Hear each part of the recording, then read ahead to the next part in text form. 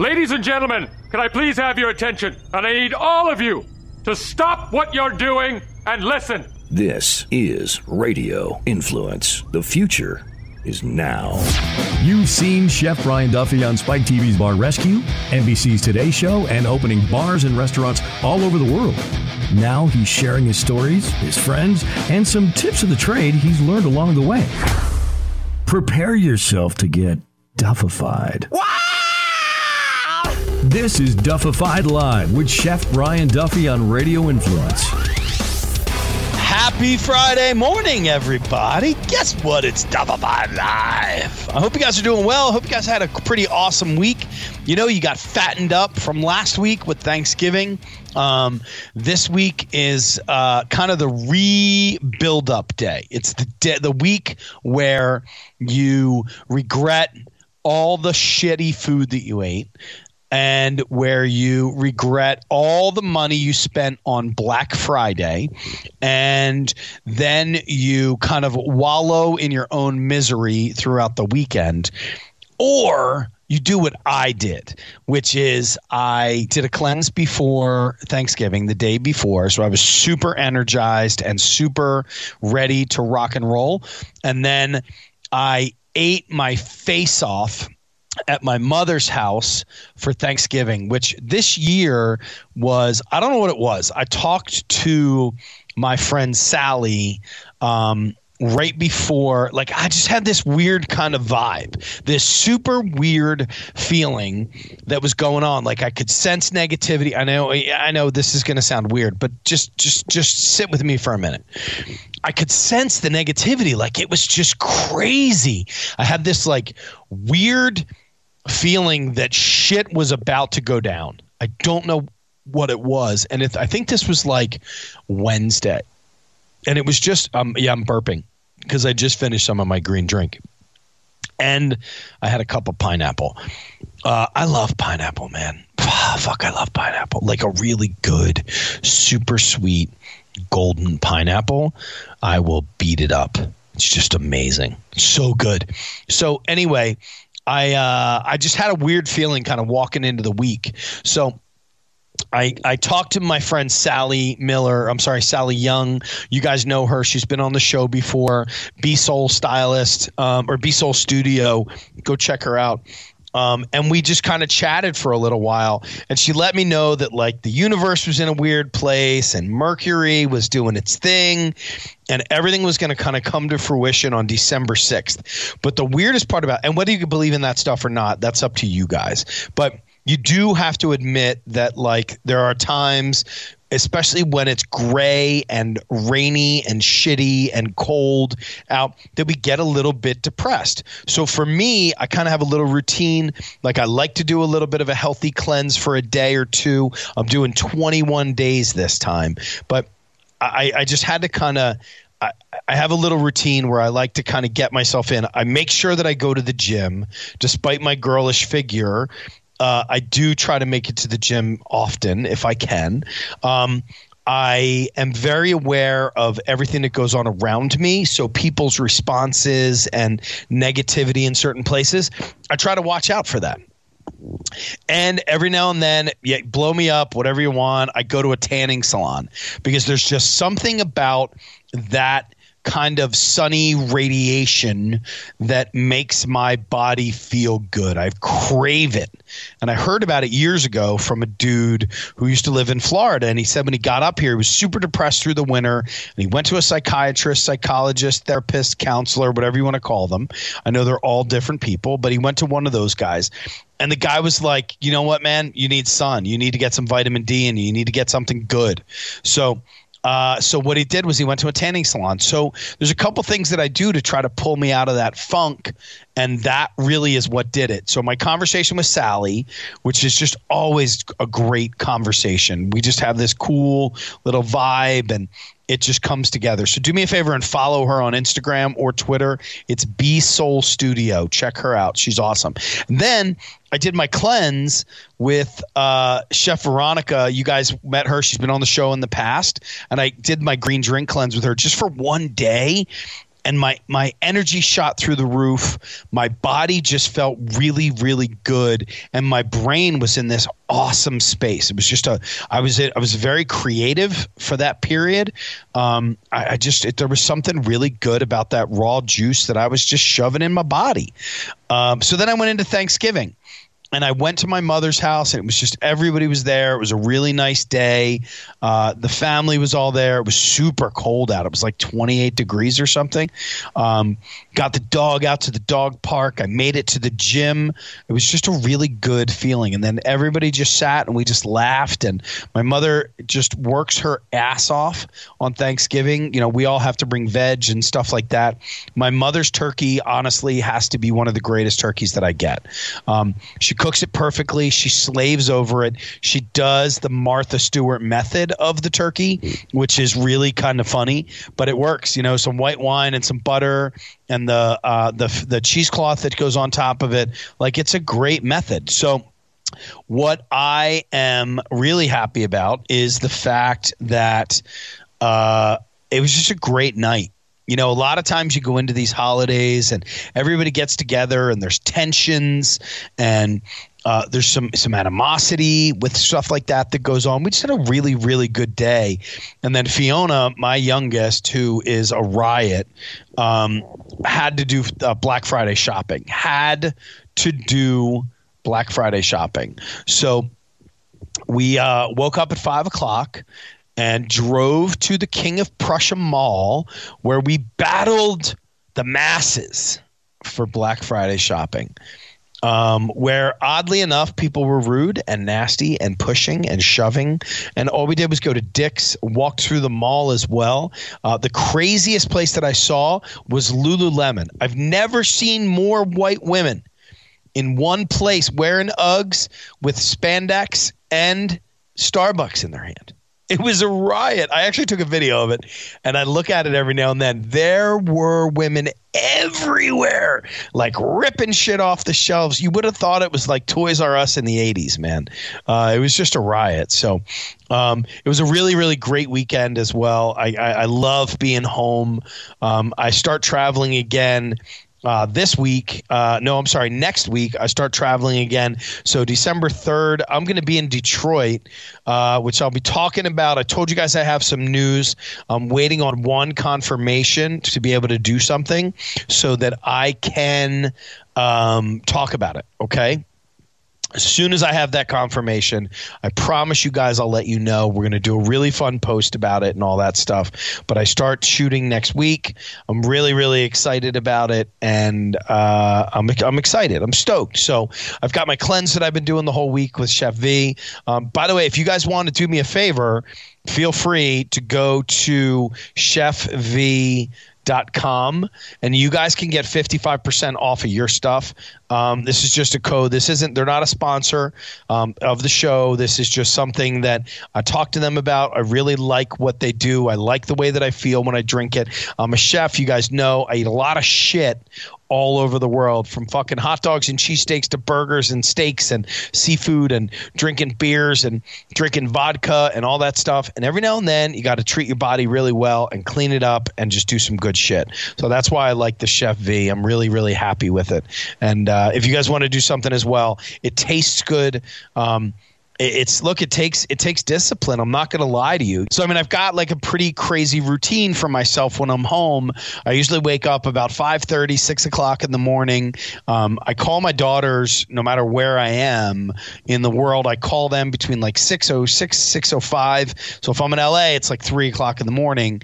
I call the girls. I let them know, hey, what's going on? I wake them up. Fiona's a riot because she rarely answers her phone, or if she does, she's just running out the door because she's late for it. But, I call the girls in the morning. And then when I'm home, it's the same process. I call the girls in the morning, whether they're in the house or not. I get the dog. I drop the girls off at school. I go to the dog park. I do about a mile and a half to 2 miles while we're out there. Come right back home to the gym. I do an hour and a half at the gym. I do treadmill. I do some weights and stuff. And then, the rest of my day kind of starts with meetings and all, and either recording or working with clients or whatnot. But I have a series of drinks that I drink throughout the day. Like I do a detox tea at 7 a.m. At 8 a.m. I do a green drink. At 9 a.m. I do a shake, like a vegan protein shake. And I'll tell you what, it sounds a little bit weird, but you guys might like it. So get over to Chef V, check her out, chefv.com. You can also follow them on Instagram as well as Be Soul Studio. But if you type in the code of Chef Bryduff, you get 55 FITY% off of your order, which is pretty great. They deliver it to your house. And it gives you a list of what to do. You get a shaker bottle in there. You get some great teas. You get some good chocolate shakes. It's an organic vegan chocolate shake. Look, it's just good for you. Clean out your gut, people. There's nothing wrong with that. There's nothing wrong with that at all. So that's how I feel about all that. Kind of funny. I've actually lost 8 pounds in about 5 days during the Thanksgiving time frame. Very odd. And it's a matter of drinking about 2 gallons of water a day. So it's just a really nice cleanse. Makes your body feel real good too. So that's what I have to say about that. Again, not a commercial, just something that I like. They're not a sponsor of the show, just something that I like, and that's how I feel about that. So that's my ramble, I think, for right now. I could keep going on and on and on, but we've got a guest who's waiting in the wings, who I'm pretty stoked about. I know I'm stoked about every guest, but I'm really kind of stoked about this guest, and that's what I have to say. So I want you guys to do me a favor. You know what? I'm going to talk about this guest for a minute. This is a guy who I followed on Instagram. You guys know that I meet a lot of my guests on Instagram or Twitter or people that I just kind of interact with around the world that come onto the show. Like last week we had Rob Lawless from Rob's 10K Friends. Great conversation. Really, really excited to talk to him. This week is a guy, you know him from Food Network. You know him as a celebrity chef. He's a really, really good dude. He is a judge on Guys Grocery Games. He's also on the Opie podcast in the mornings, which you can check out. So, ladies and gentlemen, do me a favor and welcome to the podcast. This motherfucker's going to make you laugh. I promise you he's going to make you laugh because I have seen posts of his and conversed with him and had lunch with him and just laughed like full on, like an emoji laugh, like tears on my face, like my ribs hurt when I was done listening to and talking to this guy. So everybody do me a favor. Welcome to Duffified Live, Chef Carl Ruiz. Carl Ruiz! What is up? My brother, how are you, dude? Good, man. I'm doing good. I'm, recovering from Thanksgiving. It's one of the worst. I don't have to tell you, when you're a professional chef and you got to look people in the eye and lie to them about their food. It's a dark day for us. You know what I mean? Because we're in the business of telling the truth and cooking the truth. And God, there's some bad turkeys out there, man. I'll tell you, dude, my mother fucking crushes it, man. Oh no, it's not the moms, man. It's the new generations that try to come up. Like I walked into a house on Thanksgiving and I saw the white Pyrex, the cording ware. Yeah. And I said, I'm safe. You know what I mean? Like, yeah. There's a veteran in here. It's going to be good. Yeah. But I walked to someone's house and I see the new rubs and the high tech wood chips and the thermometer probes. I'm like, this is gonna be a disaster. When you see a 5-gallon bucket with a sous vide in it, you're fucked. Oh, when I see a cheap fake Damascus steel knife on the table, I'm like, oh no, this is gonna be bad. Dude, I walked 9th Street with my mother and my daughters on Saturday morning and literally was joking around about knives that had camouflage on them. My mother bought them for me. They're going to totally be wrapped this year for Christmas. Oh, that's a regift and a half. I don't know, man. I might keep it. We have a big joke about camouflage in my house. So I love wearing camouflage. I I used to, I'm a New Yorker, and usually I dress like a Saturday Night Live character, all tight black. I look like some urban wetsuit, walking around like a real dork. You know what I mean? And my buddy took me. I was down south, and he says, "We got to get. It's raining. It was a barbecue thing. Let's go to what's that store? Not Cabela's, the other one in Mississippi. We were. In Mississippi. I don't know. It looks like a pyramid. It's like a. It's called Outdoor World. Yeah, it's craziness, right? Yeah. So I go in the store, and I was overwhelmed, like all the different camos and the real tree and stuff. But I bought a raincoat, like a rain jacket, and everything works on it. Yeah. And what I realized was hunters really, really care about things working on their clothes. Yes. Like the pockets and the buttons and the Exactly. zippers. So now I walk around like I'm full-blown Jason Bourne, all hunted up. But my clothes works. It stays dry. I totally agree. Forever. And if I'm ever in the South or something, free pass. No one knows I'm Cuban. I get to move up to the counter. Sometimes I get a free shot if I'm wearing like Sitka or Kiku or like the real badass ones because they have their own Armani. You just got to find it.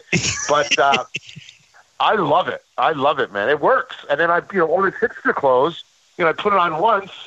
I bang out too much Chinese food and the button breaks. Yeah, I agree. I'm the guy who, well, in my house, the big joke is whenever we see somebody in camouflage, like I saw a guy running the other day and he had camouflage leggings on with a pair of neon blue shorts over top. And my daughter, that leggings with the shorts thing. Yeah, that's a big problem with me. I'm not a fan. I'm not gonna lie. I went to a store and I tried it because I was like, well, look, this is a great way not to look fat. You know what I mean? Right. And I looked crazy. Yeah. I looked crazy because I'm 5'7". I looked like an Oompa Loompa. It was so bad. I was embarrassed for myself. Well, I wear the compression, like the ones that go over your calves and your shins so you don't get shin splints.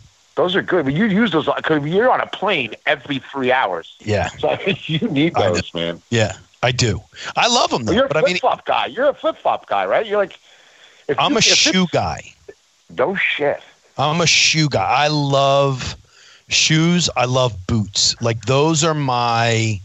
like my favorite pair of shoes are Clarks that I bought for $24.95 at DSW. But I've also got a pair of $500 Gucci's that I love to wear as well. But you know what? They fucking hurt my foot. Oh, yeah. I wear Clark Wallabies. Yeah. I still wear them. I love Clark Wallabies. I look like that, misadjusted, librarian. I look crazy, but God, they're comfortable. They're very comfortable. I'm still a clog guy in a kitchen, though. Yeah. Well, I'll tell you the clog thing. I'll tell you, Brian, I wore clogs my whole career, and when I saw people, they started. Remember when that Crocs thing started? Oh yeah, a long time ago. Yeah. And I never got into it. So one day I was working in a kitchen, and I wear wood clogs. I wear like big, like the SUV clogs, just wood, nightmare, Swedish clogs. So I'm at the bottom of the stairs in the prep kitchen, and someone didn't anchor one of the fryers on the top of the stairs where the kitchen line starts. And I'm coming up the stairs with a bunch of prep, and the guy knocks over the deep fryer, and it jackknifes, and the hot oil starts coming down the stairs like a tsunami of oil. So it's me and a prep cook behind me. He's wearing rubber shoes, like those Crocs. The oil didn't get through the wood. The kid behind me, 3rd-degree burns on the bottom of his feet. Done. Career ender. That's done. He was out for the season. Yeah. And after that, I'm like, dude, I wear steel toe. I wear as much. The older I get, the more accidents I see in kitchens. I'm like, give me a clog, man. Give me a clog. They're the best. I love, and you know what? I went to I'm old, Carl. I'm 47 years old. I went to the podiatrist the other day. Oh, I want to go to one so bad. Is it cool? Dude, come to Philly and come see my guy. His name is. We'll go out to lunch. Right. We'll go to see Dr. Z. He's awesome. He's a great dude. And his whole goal is, look, I just want you to feel comfortable. I just found out I've got arthritis on the top of my feet. He shot me up with my cortisone. He's like, I want to get you good for the next couple months. Here's the practices you have to do. He's really good, but my clogs are the key to the whole thing. My clogs, if I could wear them all the time, I would, but I can't. I kind of wear clogs almost all the time. I just got these new Dansko XP120s, and they're awesome, man. They're awesome. There's a Dansko outlet out here in Philly. Is there? Well, let me refer the stuff, man. It's like an hour west of Philly, but it's a nice drive out there. I love Philly. I was going to go yesterday. I was down the shore. I want to go to the Knicks and get a sandwich. I was talking to a bunch of chefs in New York, and I'm like, hey guys, we've lost focus. Like, our little Italy's a mess. Yeah. You know what I mean? Like, New York is just being cleansed of so much real food and being replaced by, these just, it's Disneyland, man. Like, every restaurant's exactly the same. Like, it's just, I'm like, man, like, are all you guys, did all you guys buy Morels this week? Like, everyone? That's the thing, exactly. Everybody's posting they call each other shit. And they post the same stuff. I mean, the restaurants in New York City are getting they're so cookie cutter. I miss crab cakes. That's how bad it is. Yeah. I'm like, oh, what is going on? Like, and the plating with the foraging where, it's like one piece of something over there, and then a sauce that's so little I can't even, because they're using these little squirt bottles, and I can't taste anything. Everything tastes like those plate scrapers from Smucker's. You know what I mean? Like, what is going on? Like, with the three-pronged top. Are you guys gonna reduce everything? I mean, like, can I get a broth somewhere? It's so bad. Do you get into Brooklyn much? I do get into Brooklyn, yeah. Okay. So over on Vanderbilt, there's a place called Alta Qualidad. Oh, Alta, yeah, of course. Okay, so Akhtar, he was on the show as well. He's the guy's fucking brilliant. Yeah. He does a queso fresco dumpling. Oh, wow. That you just stop. I mean, and it's like, where the fuck is this flavor coming from? He's Indian. I believe he's from Alabama, and he's a Mexican chef. And so, yes, and he does a roti with fucking cactus on top of it. Oh. And this queso fresco sauce that goes over top that is just the roti is just it's buttery, it's light, it's flaky with the Napalus over top of it. It's the shit. It's awesome. I gotta check that out, chef. I gotta really get in there. I gotta get in there and do some eating. So are you opening a new place?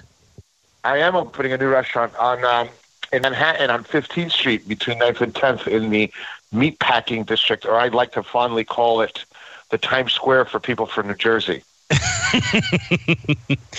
What? So how many properties do you have now? None.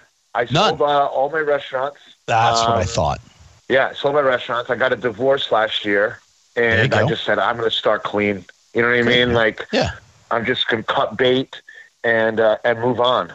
And I mean, it doesn't help that the restaurants are named after my ex-wife. That would be kind of awkward. You know what I mean? So it was just like, you know what? Let's just move on. I wanted to move on anyway. Clean breaks work for me. I'm a fan of that sometimes. Other times I like it because I'm a friend guy. I wanna like I dated a girl for 7 years. We lived together. We're back and forth. She was a cool chick. Like, I just talked to her this morning. But then there are other people that I just fucking block. Right. Yeah. I the older I get, I just don't have patience for the friendships. I'm just like, I'm done. You know what I mean? Especially when it's 11 years, doing restaurants with somebody and there's just too much emotion and there's too much, everything is just hardwired into that place. You know what I mean? There's no way to get rid of it. So it's just like, you know what? I'm moving. I'm out of here. I'm going back to the city. So what's your background? Where did you find this weird world that we live in now? Oh man, I mean, when I was 11 years old, my grandfather he came up to me and says, "Come here, I want to tell you something." I said, "What, Grandpa?" He says, "Your mother and your grandmother keep telling you you're special. You're not. That your brother Now he's special. He's the special one. He's the special one. He says, you should either learn how to cook or fix refrigerators, or if not, you're going to be in jail by the time you're 15. Wow. And I said, all right. And he looks at me again. He goes, it looks like you're going to be small. Refrigerators are heavy. You should just learn how to cook. and my grandpa went to the Chinese restaurant down the street and secretly paid them to give me a job at 12 years old. Wow. And just to keep me off the streets. Yeah. Sure. Because I was a magnet for bad kids. You know Where'd what I you mean? grow Like up? if you were a bad kid, I grew up in Passaic, New Jersey. Okay. All right. So I was Passaic County. Just, my dad had a tire shop on what he called Myrtle and Monroe, which was like a hotbed. All the crack back then and all that stuff. It was tough. Yeah. It was tough. So that kept me safe and it kept me busy. And back then they didn't drug you up if you had ADD or OCD or whatever the hell they wanted, whatever DD you had. You know what I mean? So people would find outlets for you to burn that. So it was so good for me because there's so much happening in kitchen and there's so much disaster happening that you completely just you're at peace when you have the way that I think I'm at peace in chaos. If I'm not in chaos, I'll create it. So it's good to be in kitchens, and it saved my life. Well, and it's so funny you said that. Like when you're in the chaos, you're at peace. Because I like if I'm not solving a problem, right, I'm bored. Yeah. I mean, I love dirty shifts. I like when things go sideways. I like when the printer goes down. I'm useful. You know what I mean? Yeah. I love being able to troubleshoot stuff. I like outsmarting the problems in a kitchen. Exactly. That's a big part of me being a chef. It's food is. I think as you progress as a chef, when I first started, I loved combining flavors and doing this and all that freshman stuff. You know what I mean? But as I become a more seasoned chef, man, I love logistics and I love systems, and I love fuck yes. And it's something that the young chefs, unfortunately, they still have to learn. You can tell by their menus. I walk by restaurants, I'm like, you'll be done in a month. Yeah. This menu has no cross utilization. There's nothing in this thing. Like, I mean, you wrote a love letter to yourself, to your own talent. You didn't write something that people wanted. And I learned that. I'm 43 now. I've been cooking for a paycheck since I was 20. Yeah. Yeah. So this has paid everything. This has bought me Mercedes. It's bought me a Rolex. It's bought me a divorce. It's bought me everything. You know what I mean? Sure. Everything in my life is connected to it. So I love walking into restaurants now and I see a guy with a legal pad. And I want to smack him across the back of the head with his clipboard and his legal pad and a fucking Excel file. Because I'm like, there's so many other ways to do this. Like, what is your system? Because when you run a shitty shift for a long period of time, and then you have that shift where you just fucking crush it, because you know how many burgers you've got on the line, how many duck breasts you've got, you know how many quarts of sauce you have, you know how many fish flats filled with chicken breast, that there's 40 fucking chicken breast in every fish flat. I'm cool with that. Right. I'm good with that. Yeah. I love it. I love it. I love, like the first thing as a chef, you figure out Jewish holidays. You know what I mean? Yes. Like in New York City, the Jewish culture, that's the dine out culture. Yeah. They set the tone. Yep. And, I remember I'm like, oh no, I was a young chef. I'm like, I over prepped. It's Yom Kippur. Oh, you know what I mean? Like, I know every holiday for every religion. I can tell you when a Christmas is for the people from Zanzibar. Yeah. You know what I mean? Because it's all about staging, and it's like a war, right? Yeah. You have to have a supply line. You have to have enough bullets, and you have to have soldiers that are going to shoot.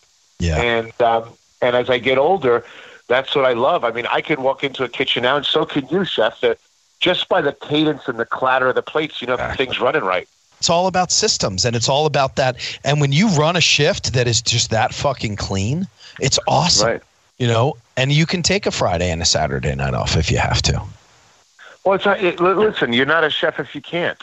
Yeah. You know, and I tell people all the time, like, you know, we're in the business of production. You know, we're in the production business. You know, I tell people it's 1% creativity and it's 99% replication. Yeah. You know, and that's where a lot of people fall short when they can cook perfectly, but they can't make anyone else do it. You know, and that's, you know, you're only as good as your worst line. You know, if your brunch line is garbage, your restaurant's going to be garbage. You know, now remember, we live in the world of instant reviews, right? So, you know, when I look at young chefs and stuff and I look at their food and I'm like, yo, man, this is awesome, but can you make them every day? Yes. I'm like, can he make them every day? He's like, yes. I'm like, how about him? He's like, no. I'm like, then don't do it. Then don't put it on your menu, you know? Well, and people, you know, you learn that the hard way, right, chef? Like you learn what you can make and what you can't make. You know, the restaurants that I open, they're not at 100% of my cooking ability because that is the reason I'm the chef. Right? So I'm not trying to Superman everybody. I'm trying to sell food because at the end of the day, the only restaurants that suck are closed ones. You know, you have to stay open. We're in the restaurant business, not in the restaurant charity or the look how show awesome business, not show friends. I say it all the time. Exactly. Yeah, like we used to say in Brooklyn in restaurants, like, if it doesn't make sense, it won't make $1. Right. You know? Well, I mean, I talk to my clients about the simple fact that I'm creating recipes that are replicatable. We've got to be able to replicate these recipes. You can hire me to come in and do this. You can hire me and I can create the greatest menu that you've ever wanted that will make all of your dreams come true with the exception of execution. Because if we can't create a recipe that can be executed, then you're fucked. And I mean, I have chefs all the time that I deal with and I say, you know, you can be the greatest chef in the world, but if you can't run a good food cost, you're a greatest chef without a kitchen to cook in. You know, you've got to still, and for any advice that I try to talk to people all the time, it's very simple. Understand the business of what we're doing, not just the process of what we're doing. You've got to understand the business of it. So what's your place? What's your place going to be? So let's talk shop. Let's talk like two chefs opening a restaurant. So you know how I do a lot of interviews and stuff, and they're like, oh, you're opening, you know, like how do you, what's your inspiration and stuff like that? And to make money. And there is none. Right. My inspiration is survival, and real chefs will tell you that. You know, your job is to survive in this business. Remember, as a chef, we last longer than all of our restaurants. Yeah. Right. So we're like a person that's cursed with immortality. We watch all our friends die. Well, that's what being a chef is like. You know, so many relationships I've had with restaurants, so many beautiful things, and they go away. They just go away. Right. So, you know, you get to a point where you build things for survival. So I wanted to open a restaurant. These guys approached me, a bunch of money guys. You know how it works in the back rooms. You know what I mean? A bunch of guys got money that has to get lost. You're going to help them lose it, right? So, you know, I opened 15 years ago. I opened a restaurant called Son Cubano in New York City on 14th Street in Manhattan. When the meatpacking first started.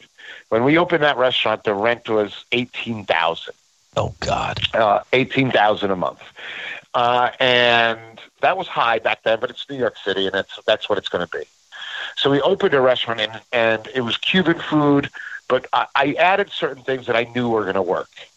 I made really good drinks, really good rum-based drinks because it's Caribbean and Caribbeans drink rum and rum is sweet, right? Number one, I hired all good-looking male waiters and bartenders, and that was probably a masterstroke back then because, like, every middle-aged woman was there just jamming. Right. I mean, it was packed. And one thing we learned in the restaurant/club business is if you get the girls there, guys follow. It's just the way that it is.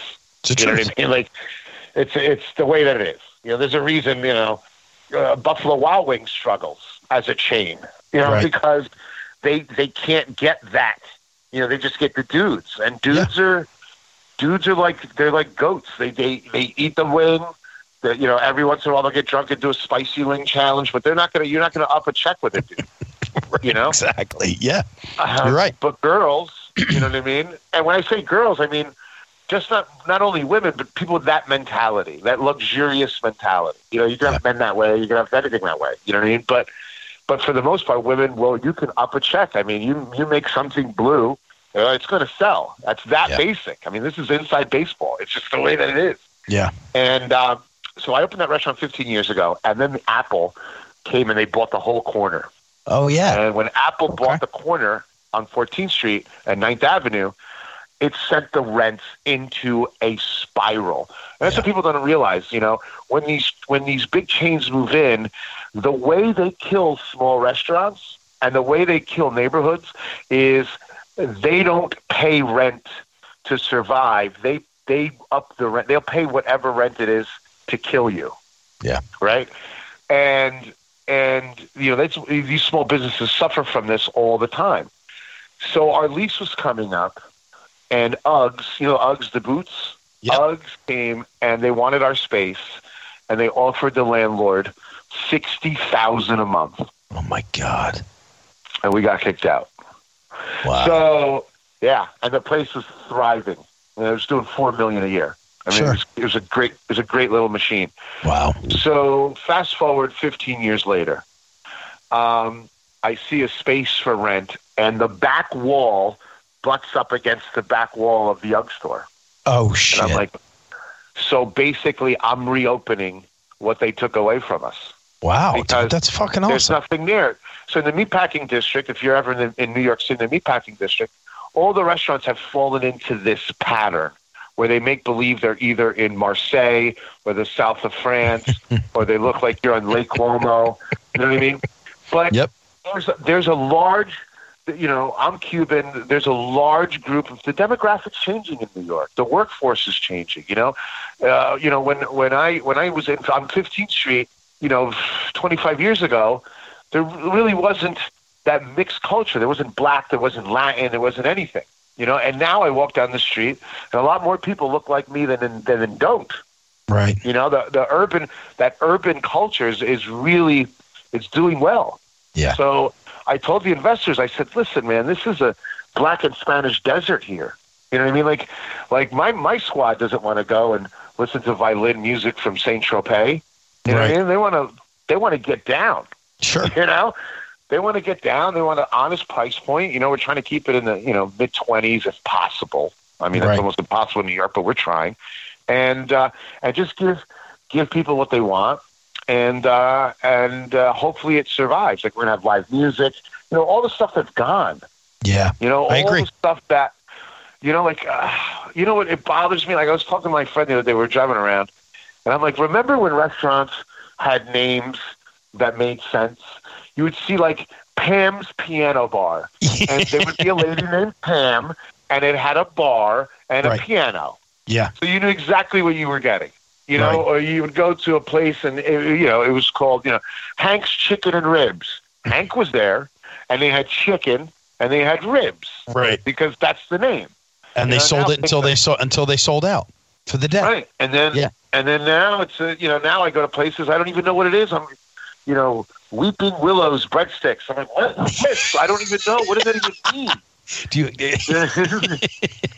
like, how much of your personality do you want to inject into something so I have no idea what you're doing? Like, you know, chefs now, the whole restaurant is an inside joke that I'm not in on.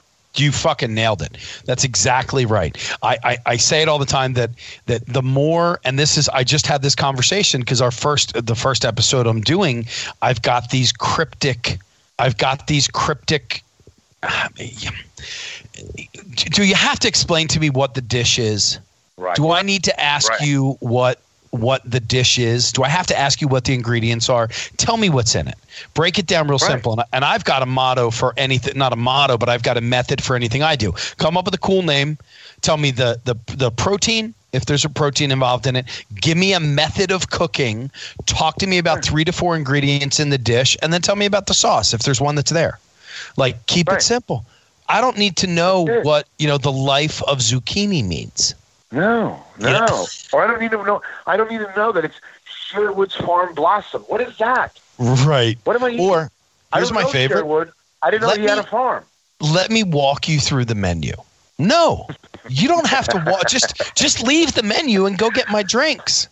But just imagine if Crest or if, you know, Degree deodorant or Johnson & Johnson's baby shampoo. Imagine if they if they were as cryptic as people writing menus, you wouldn't know what the hell to buy. You wouldn't know anything. Right. You know, and that's why you have to look at like these things. Like, and I go to fast food a lot. One of the things that I do privately by myself, and I enjoy like going to the Philharmonic, is I go to McDonald's, I go to Wendy's, and I stand there and I watch their production. Yep. Because it's awesome. They nailed it. It's awesome.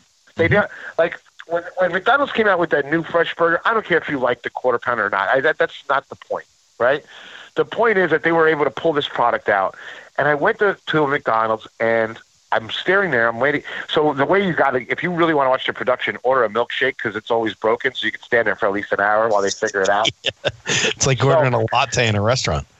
Yeah, exactly. Forget it. You're done, right? Everything's cold by the time you get it. Yeah. So I go and I'm staring at the production, and they invented a new grill and the new system, and it works on noise and lights like beeps and buttons. And I'm watching this stuff, and I'm like, you know, trying to find a little things of this technology that can trickle down and make my kitchen better, because they think everything out. I mean, the amount of production a fast food restaurant makes with the amount of employees is mind-numbing. It's mind-numbing how in the dark ages, you know, mom and pops are, you know, and every day as labor gets higher, you know, we have to incorporate some of these systems because we'll go out of business just based on labor. Yep. And these guys just every day they figure it out. I go to like in Jersey and in Pennsylvania, there's a place called Wawa, right? And they crush they it. have figured out they have figured out how to make soup, breakfast sandwiches, taco bowls, and regular sandwiches all in a space that a high-end chef probably could make 3 chorizo wild boar sandwiches and souffle. Right. Right. Like, and they crank it out. They also crank it out, and to me, it's amazing. They bake their bread there now. They do everything. It's completely vertically integrated. And I'm sitting there and I watch in amazement, and I know that's the future. And I think, you know, as a chef, a biggest mistake some chefs make is, you know, they get wrapped up in their own melancholy idea of being a chef, right? They want to be like, they watch Ratatouille and they want to get all nuts, right? But the truth is, you know, you have to evolve with the times. You know, like in my new restaurant, you know, I'm going to have 2 turbo chefs, those new ovens, because in a jam, they'll get you out. I mean, I walk into a Dunkin' Donuts and this oven makes a breakfast sandwich that's hot and crispy in 11 seconds. Yeah. Meanwhile, I got 4 guys that are hung over with bandanas just burning everything on the griddle. Right. Yeah, exactly. Well, have you ever first off, if you need anything, let me know because I work very closely with Turbo Chef. Well, yeah, I'm going to need to. Yeah, we'll talk. We'll talk after the podcast and stuff. Yeah, but I need to know everything about them because I'm a child when it comes to them, but I'm amazed. Well, you can program crispy. They could make. I mean, it just takes. Listen, we all know, right? The biggest problem in restaurants is the human condition, right? That's where everything breaks, right? Like the ovens do the same thing, the recipes do the same thing. It's how they're approached, and I look at this fast food stuff. What they end up making is not what I like, but the ability to make it at that speed is absolutely, it intrigues me. Sure. It's just beautiful. It's technology, and it's unbelievable technology. I used to do my crab cakes in a Turbo Chef because you know what? It browns them, it heats them, and it takes 2 minutes. And it works with impingement air, so it's not even like you're blowing it with a microwave. It's an impingement air, so it really works well. I know them very, very well. And the cool part about them is, you know, you can sit on a plane and you can develop a menu and you can actually create the recipe, the cook time, the impingement, the way that the whole thing comes together on a computer. You put it into a stick, and then you walk into your restaurant and you plug that stick into the front of that machine, and it automatically programs everything for it. So there's some really cool features about it. Yeah, there's some really cool, and whatever you need, I'm here for you no matter what, whatever you need. But so have you ever touched the goose in the bottom right corner of the Wawa menu? No. Okay, so on the bottom right-hand corner of a Wawa menu, there is a picture of a goose. If you touch that, it opens up the secret menu. No. Yeah. My daughter's taught me. What? How about that? My fucking 17-year-old daughter taught me about it. Yeah. Yo. There's a whole secret menu in there. Later. Well, what's See, in the menu? I mean, they've just, it's a couple of the old school sandwiches, but it unlocks, like, it's a really cool visual that starts to. I'm not even going to tell you any about it. You go and you do it, and you'll see it. I'm on it. You see it. Yeah, it's cool. I'm a meatball guy. I'm a late night. You just set me up with a date night right there at Wawa. Well, I'm a late night meatball guy. Like, I will get a fucking 15 pack, like 15 meatballs in the family pack, and I will fuck them. I will deal with it the next day. If I told you my guilty pleasure, you'd probably hang up the phone right now. No, I don't ever have. No, because I want to talk about some shit that I watched you do this fucking weekend that I was crying. Carl, I was fucking crying laughing. So go ahead. What's your Wawa guilty pleasure? No, not my Wawa. Well, not my Wawa. At 7-Eleven, you can get Chef Boyardee, the raviolis, and heat them up. Right there, they have a little plastic cup. And then I get a buttered roll. And I literally feast myself with a mellow yellow. It's literally my favorite thing in the world. The best is I was eating it one time, and some guy looks at me, and I'm literally standing there, and I'm just eating in the middle of the store. I got tomato sauce all over my face, and he goes, "Aren't you on the Food Network?" And I'm like, "Oh, shit." Fuck. He goes, yeah. He goes, "What's your name?" I'm like, "Bobby Flay." I just walk out. I'm a Waffle House guy. Oh, Waffle House. Well, first of all, if I could hire every cook from Waffle House, I would have an unstoppable team. They're the best. They have the most old school systems. Exactly. I mean, the little things they do, like if you ever go to Waffle House, they do something that it's literally an old school French technique that every high-end restaurant will do. They keep their eggs warm in a basket. Yep, above. And they've got a time and temp underneath it. They tell you when they were put up there, when they need to be removed. You've got a period of time, exactly. But those eggs, the people don't understand, cold eggs make bad eggs. You know what I mean? And it cools down your griddle, and that's why things stick. And it's just such a simple thing. And to me, it's just such a sign of quality and of it's a 6 foot. And as chefs, in chefs,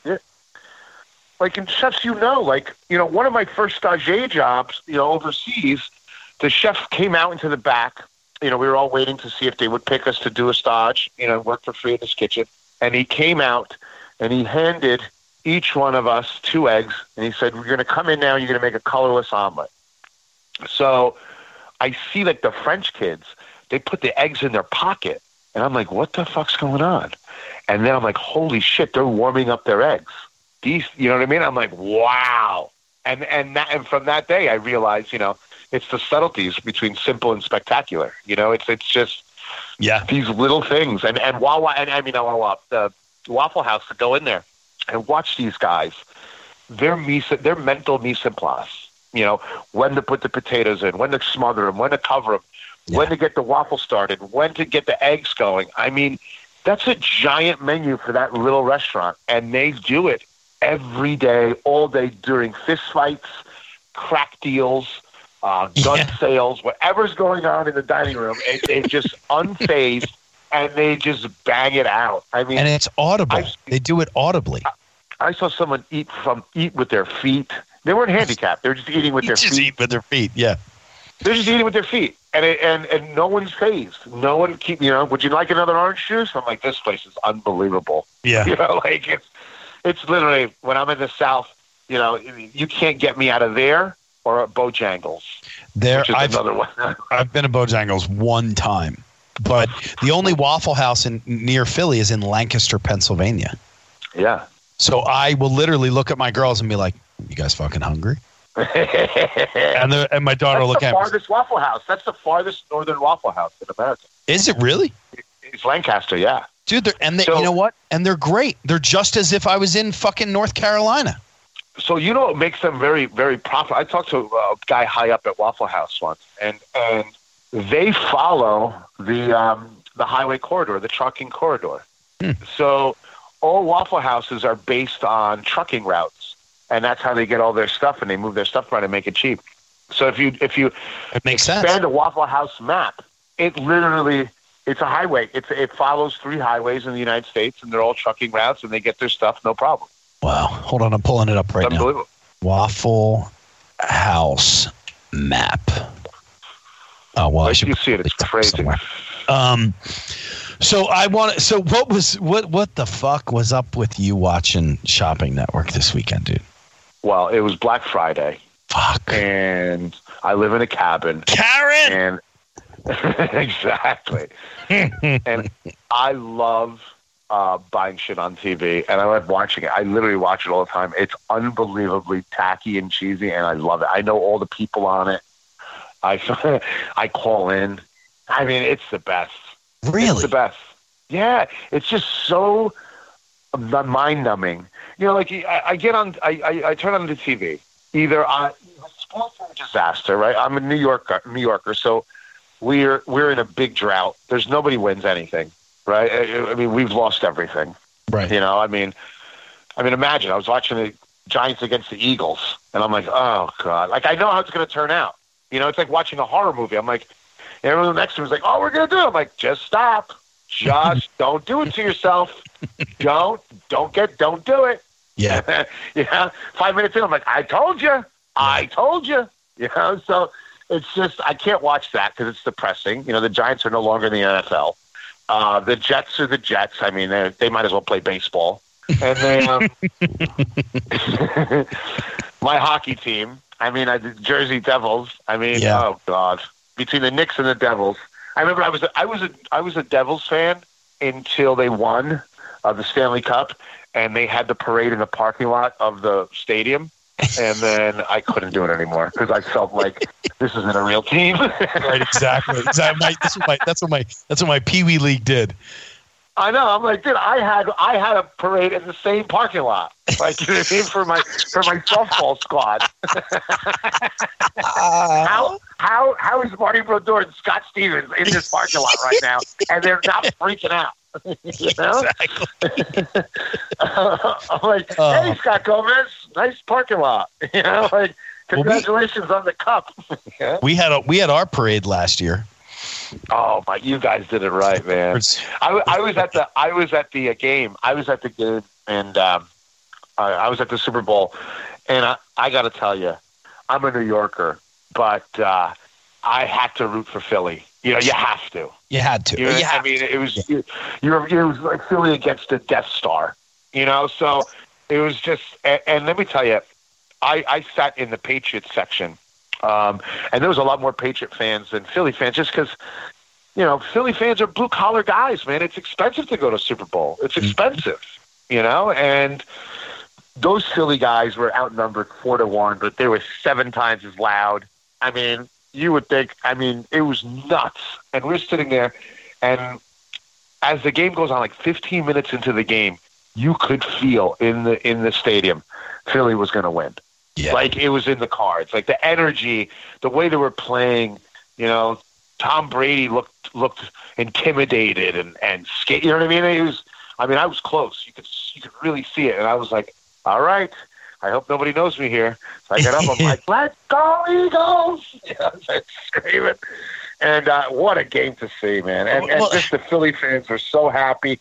What's good about the Patriots is they've won so much that they were grateful at the end. You know what I mean? They're like, congratulations. You know, it's because, I mean, they're a dynasty, you know, but totally. Philly. And they're a machine. They're a well-oiled machine. Well, they have and the way that they play. Plus, I mean, you look at Gronk and you look at Brady together. I mean, come on. Yeah. You know, the way that they play is just unbelievable. And then for Philly, I mean, we really, like, it was an amazing Super Bowl. It was an amazing game. But when Brady went in to catch that pass that he missed to go in for that touchdown, and then Philly came right back, and Foles throws that, you know, they throw the pass to Foles, and he runs it in on the Philly. And awesome. And just like, fuck you, Brady, we just did this. We just did the same basic play that you guys tried. The whole dynamic. Took the wind out of the stadium. Took the air out of the stadium. It was brilliant. I mean, and I was sitting in a basement in my aunt's house, and I finally looked over and I said, you need to shut up because I need to finish watching this game. Like, I love you, but shut the fuck up right now. I can't hear you talk. Just stop. It was a brilliant game. It's football time. And we don't, you know, I mean, and look, like, you know, I was at a Flyers game last week. Great. And I love the Flyers. Gritty. Right. Are you kidding me with Gritty? with the greatest, in my opinion, one of the greatest mascots that's out there. They did a skit where this girl, random 21-year-old girl, goes in the back and she spins a wheel and it comes up and it says Gritty signature. He face plants her face and signs his name on her forehead. Like, it couldn't get any more disrespectful, but at the same time, you're like, I just got tagged. I just got tagged. It was fucking brilliant. Whoever came up with him, that was a brilliant fucking play. Yeah, I love Philly, and so we were talking about before about Philly. They're doing, they hold on to their roots. They're holding on to their roots. I go to Philly for inspiration on food all the time because it's all still there. It's all still intact. It's all still intact, and the John's and DeNick's, two of my favorite sandwiches on the planet. Those pork sandwiches are just lights out. I introduced you to a fun little one last time with the sausage, the broccoli rabe, the roasted pork. Oh yeah, that was nice. You did. You opened my eyes. Hey. You opened my eyes. I respectfully said, "Thank you, Chef." Dude, I fucked up 2 of them Saturday on 9th Street. I went to George's. They just reopened, and I beat the shit out of them. Last night I said I want it extra wet. I want extra provolone all over the top of it. He brought it out. I was like, I need more provolone. Give me some more juice so I can pin it. And it was dripping down to my elbows. That's good shit. That's the way that I like to eat. I love it, man. Yeah, you do like to eat, man, and you have to. And I tell people all the time. I mean, I derive pleasure from eating simple food. The older I get, the less BS I'm into. The more I'm like, I go to the old school stuff. I'm like, oh wait, you want to take me to a restaurant? How long has it been open? A week? No, thanks. Yeah, I'm like, can you take me to the one that's falling apart, that's been there for 50 years? That's the one I want to go to. Well, because it's just the fundamentals are there. I believe in technique. If you're going to grill a burger, I want a perfectly grilled burger. If you're going to griddle a burger, I want a perfectly griddled burger. I'm not a second, third, seventh, 12th location guy. I want the original. Yeah. And we have a luxury of being able to travel all over the country and check these places out. Like, I mean, how often are you out? How often do you shoot for food with Guy? I'm out 6 months out of the year. I'm in California. Really? Yeah. So I'm in California a lot. We're on our 20th season at Grocery Games. So, I've been out there, it's like a second home. And everything I eat out there, I mean, California is, the produce, it's just embarrassingly good. Yeah. Like you just go to any supermarket, like out there they have Safeways and stuff, and you're just going, just eat an avocado. And do it New York style, like just eat it at Safeway and just leave it there. Everyone's so nice in California.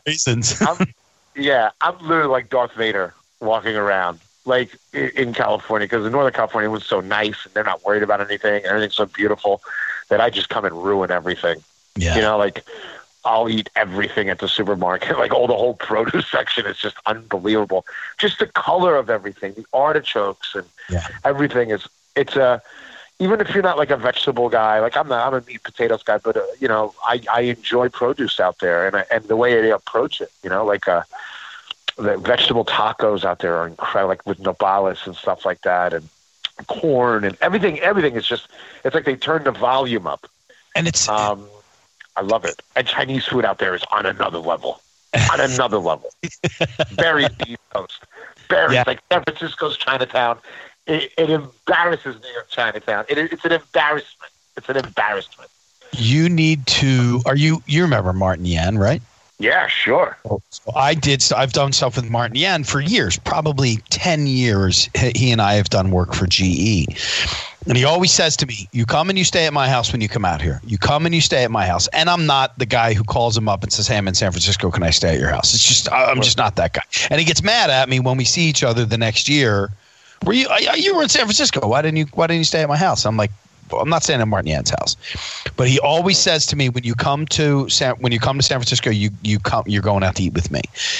And that's so if you're out there, I want to come out. I'm going to fly out there and I want to meet you. Oh, dude, we'll all go out.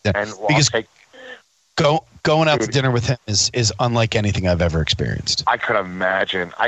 He might orders everything. Well, and he explains to you why he's ordering it and how it coincides with the next dish, and what the importance of this dish was to the history of it. And the first time that I had gone out to eat with him, we went out and his sous chef or his executive chef was with him, who's an American guy who does a lot of his stuff for him. And his wife was, not Martin's, but his executive chef's wife was with him. And she only eats like chicken fingers. So she got like a bowl of rice and fried chicken. It was a fucking riot. We're literally like 40 plates are on the table, and the wheel, the fucking lazy Susan that is just spinning. Like if it were going any faster, you'd think we were going to get pulled over for speeding. It was just explaining every dish, and to me, that's the way to go. But so are you? God, I love Chinese food. Or how? So you're out there for 6 months out of the year? Yeah, 6 months out of the year, I'm out there.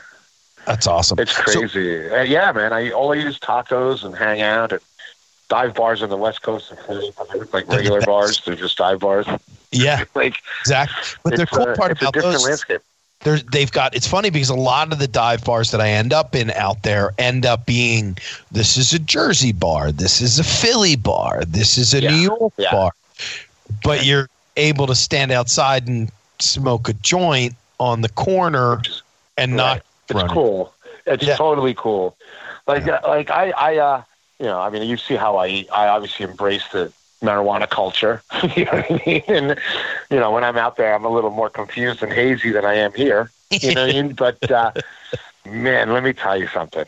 Well, you're out there and you're living a life, and I'm in Northern California and having access to Sonoma and Napa, and like all these great wines and the beers out there. I mean, the beer culture is crazy. Yeah. These guys are, they're doing great stuff out there, But what's funny is, and it goes back to the mechanics of restaurants, people always tell me, Carl, you should come up here and open a Cuban restaurant or do your East Coast stuff here. And I said, it won't work. Nope. And they're like, why? And I said, you have to understand, for you to make something, the most important ingredient is having the customers that eat it. Right. Right? So California is so far away, food-wise, that their little nuances, their little tri-tip thingies, their little things, that's what they want. Right. And we have no idea what they are. If I start bringing New York, Philly pizza to them, they're not going to like it. Because they grew up eating pizza that with ranch on it and chicken and you know what I mean. But that's their thing, And God help them for liking that. But I don't agree. But it's a different culture. So whenever you do food or do a restaurant, make sure that the culture of the area is with you. Is ready to do it. Because like I've eaten out there at some Chinese restaurants. Like R&L Lounge is one of my favorite in San Francisco. They do a salt and pepper Dungeness crab, and they take a giant crab and they coat it in salt and pepper and they deep fry it. Oh, fuck. And then they just give it to you just like that. So it's a hot salt and peppered fried nightmare, right? But I look around and everyone's ordering it, and everyone that's ordering it is Chinese. Yeah. They get it, right? I bring that into like a new hipster gastropub or something. They won't know the first thing to do with it. Mm. What's the sodium level on that? Is that where was that raised? That dish will cost me 1 Yelp star and 14 gift certificates the first time I bring it out. Have you done Than Long, the garlic noodle roasted crab place in San Francisco? No, I have not. All right, so I'm going to send it to you. It's a Chinese restaurant. Okay, they have fucking General Tso's chicken, but every single table has garlic noodles and roasted crab on it. And it's a full Dungeness roasted crab, and it's a big fat bowl of fucking garlic noodles. How good is that? And then there's an egg roll. And bottles of wine are like $22 to $30. Now, how much Chinese wine are you drinking? But as much as I can. Exactly, especially then, yeah. It's awesome, and it's a whole different experience out there. There's just there's a level of chill, especially that I find in Northern California, that's unlike anywhere else, because it's kind of like they're more accepting of eccentric, of lifestyle, whereas on the East Coast, you walk in wearing a fucking Restaurant Depot jacket that says customer on the back with an exclamation. I was on a tear this weekend.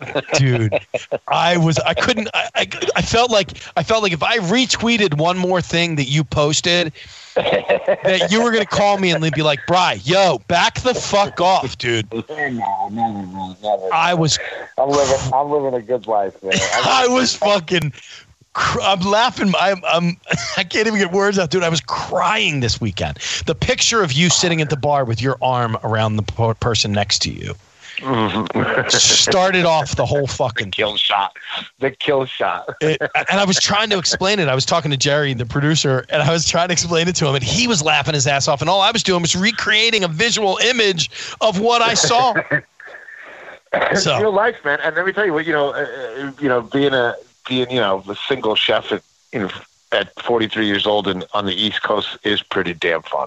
Dude, I'm 40. I'm a single chef. I know. Yeah. You get to eat whatever you want, and I eat whatever I want, whenever I want, and it feels great because there's so much stuff.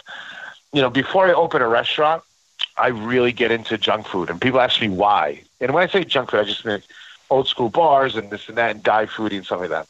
It's one thing I've learned in my career is I have to have a minimum. I have to reset my palate to what the average person eats every day. Yes. I think the biggest mistake people make is, they have this high-end palate and they don't have a low end. They don't have a baseline, right? So they frown upon all this. But your customer, chances are eating this all week before they come to your restaurant. Right. So if you don't have a thorough understanding of their salt level, of their spice level, your food's going to come off bland as shit. And I've learned this the hard way. If I took the average customer that's going to come to my restaurant in New York, and I took them to Paris, to an old brasserie, and I gave them the gold standard of whatever, escargot or whatever, they would think it was bland. Yeah. They would think that it was uneventful or boring. Right. This is America. This is the land of Transformers and fireworks. So everything is kicked up a level. And now fast food is so salty that people are coming into restaurants and your food's falling flat for the simple reason that their palates have moved on. Their ability, the ability for the average person under 30 to handle corn syrup sweetness is off the charts compared to when we were kids. I mean, you ever try like a factory made honey mustard sauce? It's sugar. Exactly. It's just yellow sugar. Absolutely. Right. And my job isn't to bitch about it. My job is to adjust and compete, for the flavor. Yeah. Because I'm in the restaurant business. I don't want to sit here and lecture people. I don't care if you eat straight cornstarch out of a vat. My job is to sell you food. Right. So, I reset myself because my palate's off. My palate's, eating foie gras and this and that, especially in California, where it's a bunch of chefs where we try to out-chef each other and eat nonsense all day, right? So when you get back, you have to adjust. You have to adjust. That's like whenever I give someone like a $400 bottle of wine, they don't get it. They don't get the nuances because they're drinking these sugar bombs at $15. Right. They don't see it. Yep. They're like, I don't want that. I don't want that. I'd rather have that. I'd rather have barefoot. Exactly. Do you have a Merlot? Do you have a Merlot? Do you have a barefoot Merlot 1.5 liter? Thanks. So have you started dating as a 43-year-old single chef? Yes. I find it fucking heaven. It's very easy. Well, because it's very easy. Like one of the greatest. So if I was a good-looking chef, that would be completely. Oh, awesome. Totally. But I'm 5'9". I'm a short, fat guy. Yeah. So I start off. That's our MO. That's how we're built. Yeah, you lost a lot of weight. I did. You lost a lot of weight. I did, but I hike now and shit, and I have time for stuff. You know what I mean? Plus, I'm going to be cooking again. Right. So I can't walk into a kitchen. I can't walk in hot at 225. I have to be light. Sure. My knees don't work as good. People don't forget this is a sport too. I'm absolutely. This is 12 hours on your feet, and we're like athletes. We have a time like anything else. And I can't go in full of salt and all this, because I'm going to, you have that freshman, you get that freshman 30 or whatever they call that. When you open a restaurant, you're going to put on some weight because you're going to be testing all the food. You're going to constantly be eating stuff that comes back to you. What's wrong with it? So, my days, I'm really enjoying myself now of actually sitting down and having a meal, because in a couple months, that's all gone. Yeah. I just eat all day. I just eat and stuff I don't want. Like, is that burnt? That's what I eat. You know what I mean? Is that over braised? That's what I eat. Like, so for the next 6 months, I'm going to be eating everything that's wrong. Sure. Oh, yeah. Oh, no, absolutely. I mean, I think that because I open restaurants all the time. I mean, with my company and consulting and all that stuff, I do it all the time. And I did. There was a period there where I was big, man. I was hitting 280, 285, and I was fucking exhausted. I was spent. Man. I was going back to my hotel. I was out of breath. It was just horrible. Are you a CBD oil guy or salve or any of that stuff? No, I'm not. And I use my friends tell me to do it.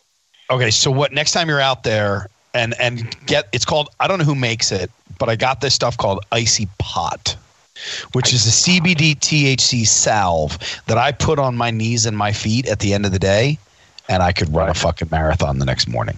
No shit, it takes all the swelling down. It's an anti-inflammatory. Plus, I also take it. I also take something else called curcumin, which is a turmeric pill. It's a really high concentrate of turmeric. Yeah, I take turmeric every day. Yeah. And garlic oil every day. Yeah. In the morning, I have psoriasis and stuff, and that's really helped me a lot. I take a shower with silver oil, with silver soap. Yeah. And it's changed everything. Try some of this. I've got some stuff here. 2 weeks younger than I am. I'll have younger. A friend of mine who lives in San Diego is getting me some Icy Pot, so I'll have some. I'm going to break all federal laws, and I may ship. Oh, no problem, Cuban. There's federal laws to us are subjective. So for Cubans, like if there's no cop present, then you make the laws, right? So when there's a cop, then you bring it down 50%. Like that's how it works.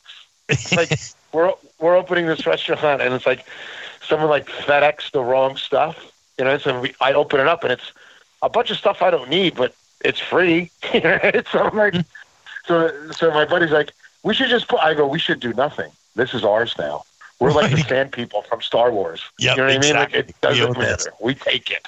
I have so many samples. I mean, you walk into my kitchen. I can imagine. My daughters, when we moved this last time, my girl said to me, Dad, can we please get a set of plates that matches? I'm not shitting you, Carl. They just wanted a set of plates that matches because they didn't want all the sample plates that I had from my last restaurant. Like, same thing with silverware. Dad, can we please just get like 12 forks that match? Can we go to Bed Bath & Beyond and buy 12 forks that match? So I bought 12 forks that match. We didn't have enough forks. What did I do? I went to fucking Restaurant Depot a couple weeks ago, and I was like, oh, look, forks. $12.99 for 12 of them. 12 of them. They're made out of lead. Right. Exactly. Just keep digging into it. So when are you opening? We're trying to shoot for end of February. The kitchen's being built now. The dining room's almost done. I mean, it's New York City. I mean, we have over 600 permits pulled. 600. God. Jesus. Yeah, it's just ridiculous. Yeah. I mean, I understand they don't want you to burn their city down. I get it. You know what I mean? But I mean, it's unbelievable. And there's a reason why, opening a restaurant in Manhattan is becoming something more of a corporate thing, because mom and pops just can't swim through all of that. It's just impossible. It's so much regulation, and it's so much redundant regulation. It's just law on top of law on top of law. They don't take any laws off. They just keep making new laws and codes and stuff, and no one even knows. I mean, the chances are that you're in violation are like 90%, no matter what. Right. There's they could find a rule to stop you at any point, and it's just over bureaucracy in New York. But that's where the people are, so you have to do it, And it's my first time, back in a primary city in 10 years. So I got to make it count. It's like building your new business card, Bri. You know what I mean? Like, now it's time for everybody to know me again and do the press, and that's where you have to be. Right. And then hopefully this will turn out into, my second career and, nice smooth sailing into the sunset. There you go. Until they find me face down with a bottle of bourbon somewhere in Key West. And then we're all good. It's a wrap. We had a good run. I'll meet you down there. We had a good run. I'll meet you down there. Well, so, because we don't we don't go away quietly. We don't go away. Chefs don't go away on a rocking chair. You know what I mean? We don't. We go down in war. We die on our feet. So I'm looking forward to it. I embrace it. It's the lifestyle that I chose, and I'm going to see it through. That's good, man. Well, I'm stoked for you, dude. I know you gotta come for the opening. You'll be there. I would love to. We've got some mutual friends with a couple guys, and I know you were down in Alabama with them with one of the greatest humans that I know, which is Panini. So, oh my gosh, Panini! You want to hear something funny? Oh, fuck yeah! Let me tell you about Alabama Justice. I'll tell you about Alabama Justice. So Panini was on Grocery Games, and I was the judge, and he was competing. And I made fun of him the whole time. Yeah. And he's like, I'll get you. So I'm in Alabama, and I'm going to go do my demo at Oyster Fest. And I see him talking to the MC. Oh, no. And I'm like, he's not going to do it. You know what I mean? There's 500 people. He's not going to do anything. So the MC comes on the microphone. He goes, everybody, you might know him from Food Network. Chef Carl Reese, who owns a beautiful restaurant in Chatham, New Jersey with his wife, Marie. Oh, God. And his 2 kids and his dog, Max. I'm looking at Pete, and he's just smiling at me. I said, that was low. You're just roll tide. I've traveled the world with him. I mean, I've been in Italy, Spain, Germany, fucking Guam, Cuba. We've been all over the world together, and he is one of the greatest dudes that I know. He's a gentle soul, isn't he? He's a genuinely good person, man. And it took me a while to warm to him because as being a New Yorker, I would trust nice people. Yeah. I always think they're up to something. Right. But he was actually a nice person. Yeah. And it's so rare to find a genuine guy like Pete. He's been nothing but nice to me, supportive through every one of my things. I mean, I took him out. We're in Alabama, and I said, "Let's go drinking." So he thinks it's funny. He thinks it's just on Instagram, like the wheezing thing. He doesn't know it's real. He doesn't know that I'm a professional racer to the bottom. Right? Every night, like I race to win to the bottom every day. Like every day could be the last day. So people don't really understand it until they're exposed to it. So he thinks it's all fun and games. It's like 3 o'clock in the afternoon. He's like, Ruizing, doesn't look like a big deal to me. Oh, you know what I mean? I'm like, all right. Fast forward 4 o'clock in the morning. Pete's like, I don't know who I am. I don't know where we are. I'm like, he's like, where's the car? I'm like, we sold it.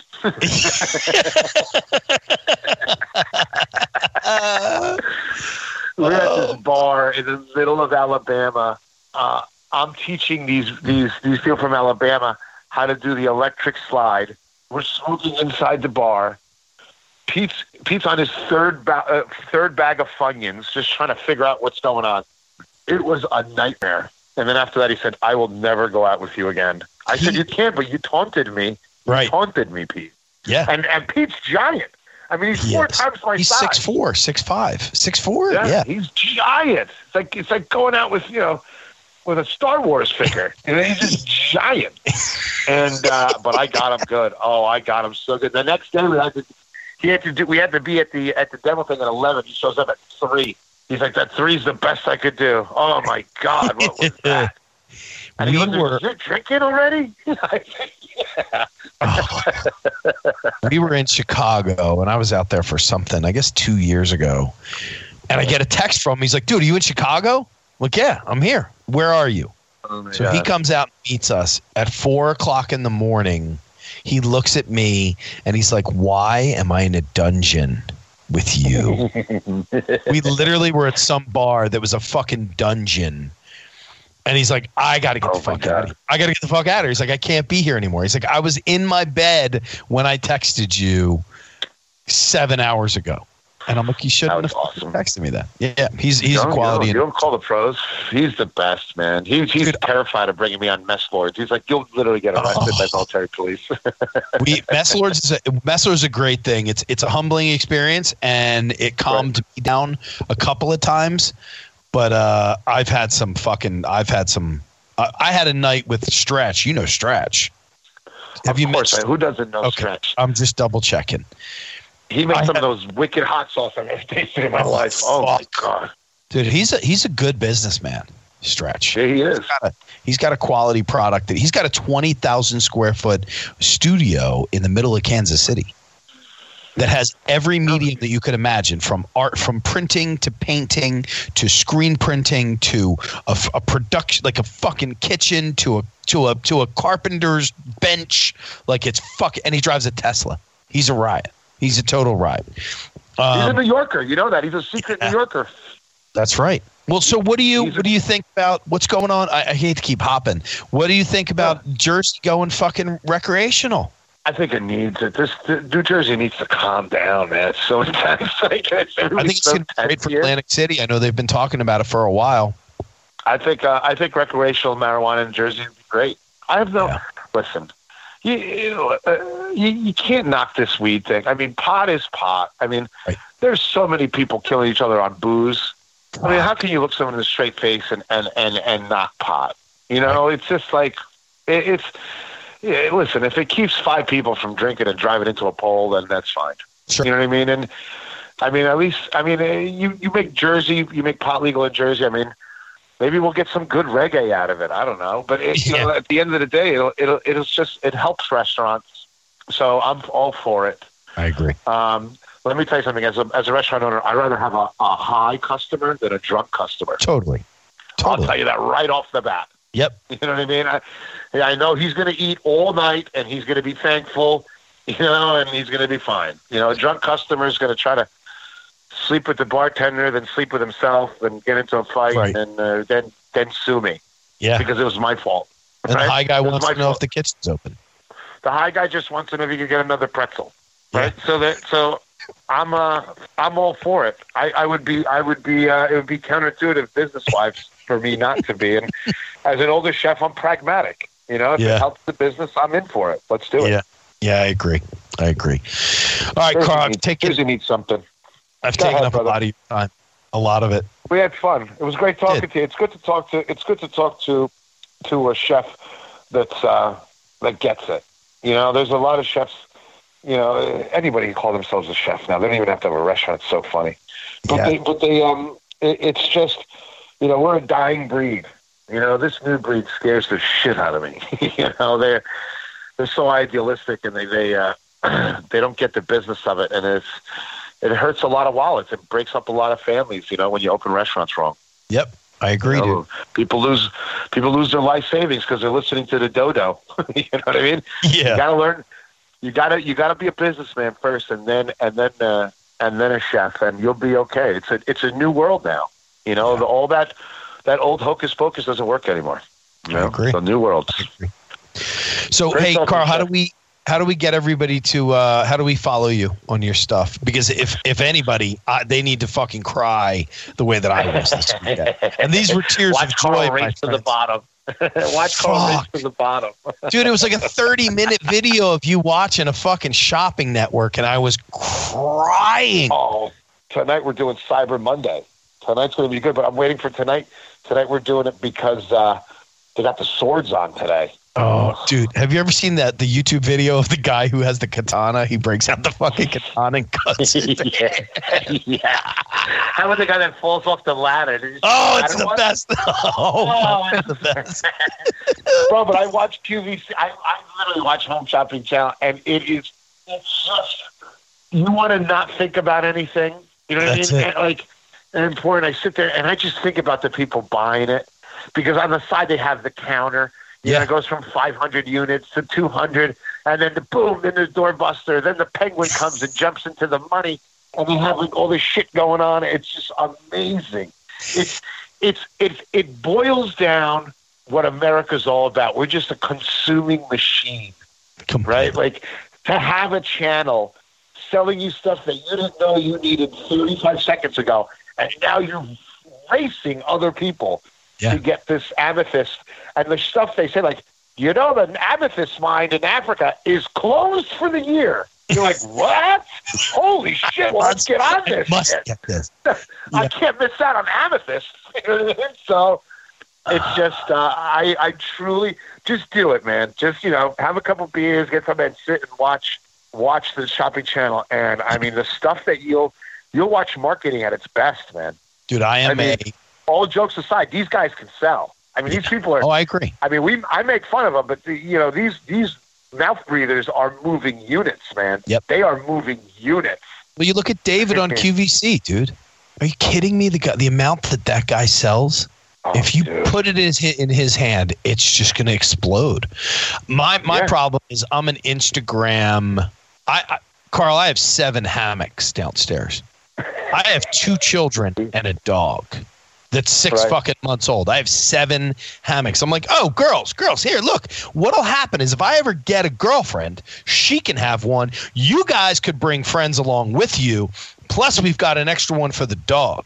I have 7 fucking hammocks hanging in my basement right now, just in case. I honestly think that's a pretty good number. I think I'm going to stop there.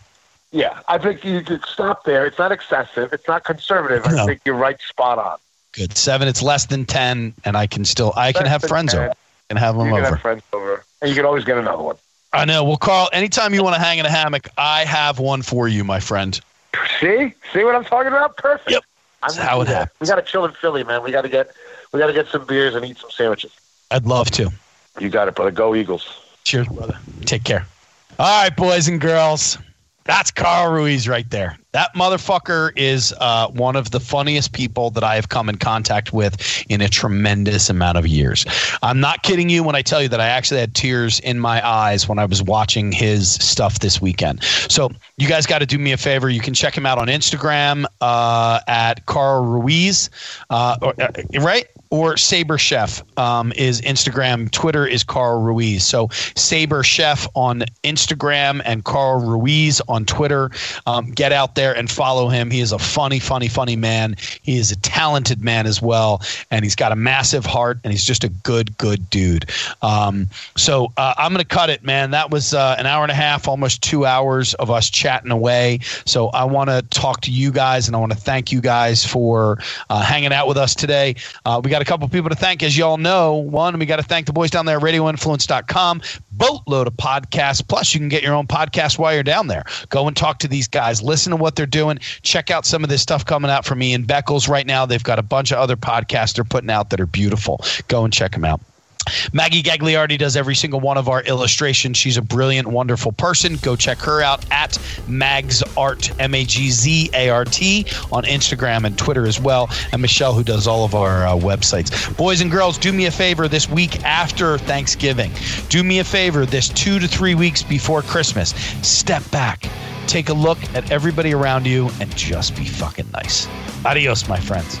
Didn't get Duffified enough? Follow Chef Brian Duffy on Facebook and on Twitter at Chef BRIDUFF. Look for the blue verified checkmark to get exclusive content and to see what's coming up on next week's show. This has been Duffified Live with Chef Brian Duffy on Radio Influence. This is a We've Seen That Quick Fix on Radio Influence.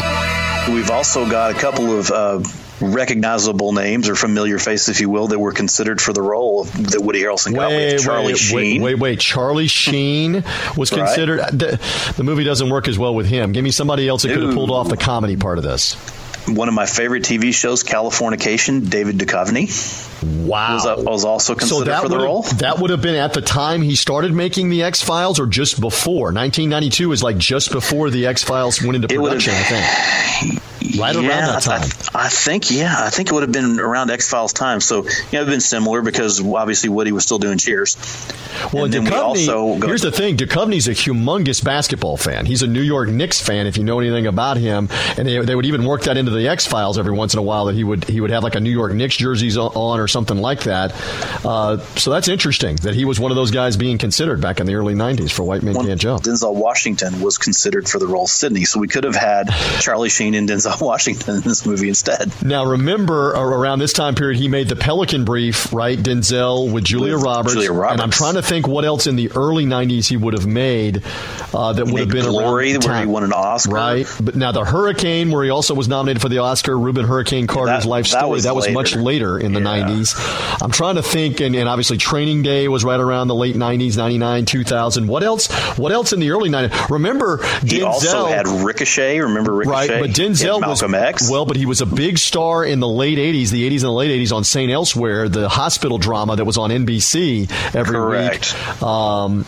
And that's where he got his fame and got his start. He was Dr. Philip Chandler. Dr. Chandler, yes. Love that. And so I'm trying to think anything else besides Pelican Brief in the early... Here's what we got. 89, he won the Oscar for Glory. Right, Glory. 91, he had Ricochet. 92, he had Malcolm X. 93, he had Philadelphia with Tom Hanks. That's right. He's the lawyer defending Tom Hanks. And, of course, one of our favorites that we have to do, we've seen that on at some point, is Crimson Tide. Which was 95. So, yeah, that's all around this time of Woody and Sidney and Woody and Wesley Snipes and White Men Can't Jump. We've seen that with TJ Reeves and Jay Betzel can be found on Apple Podcasts, Stitcher, TuneIn Radio, Google Play, and RadioInfluence.com.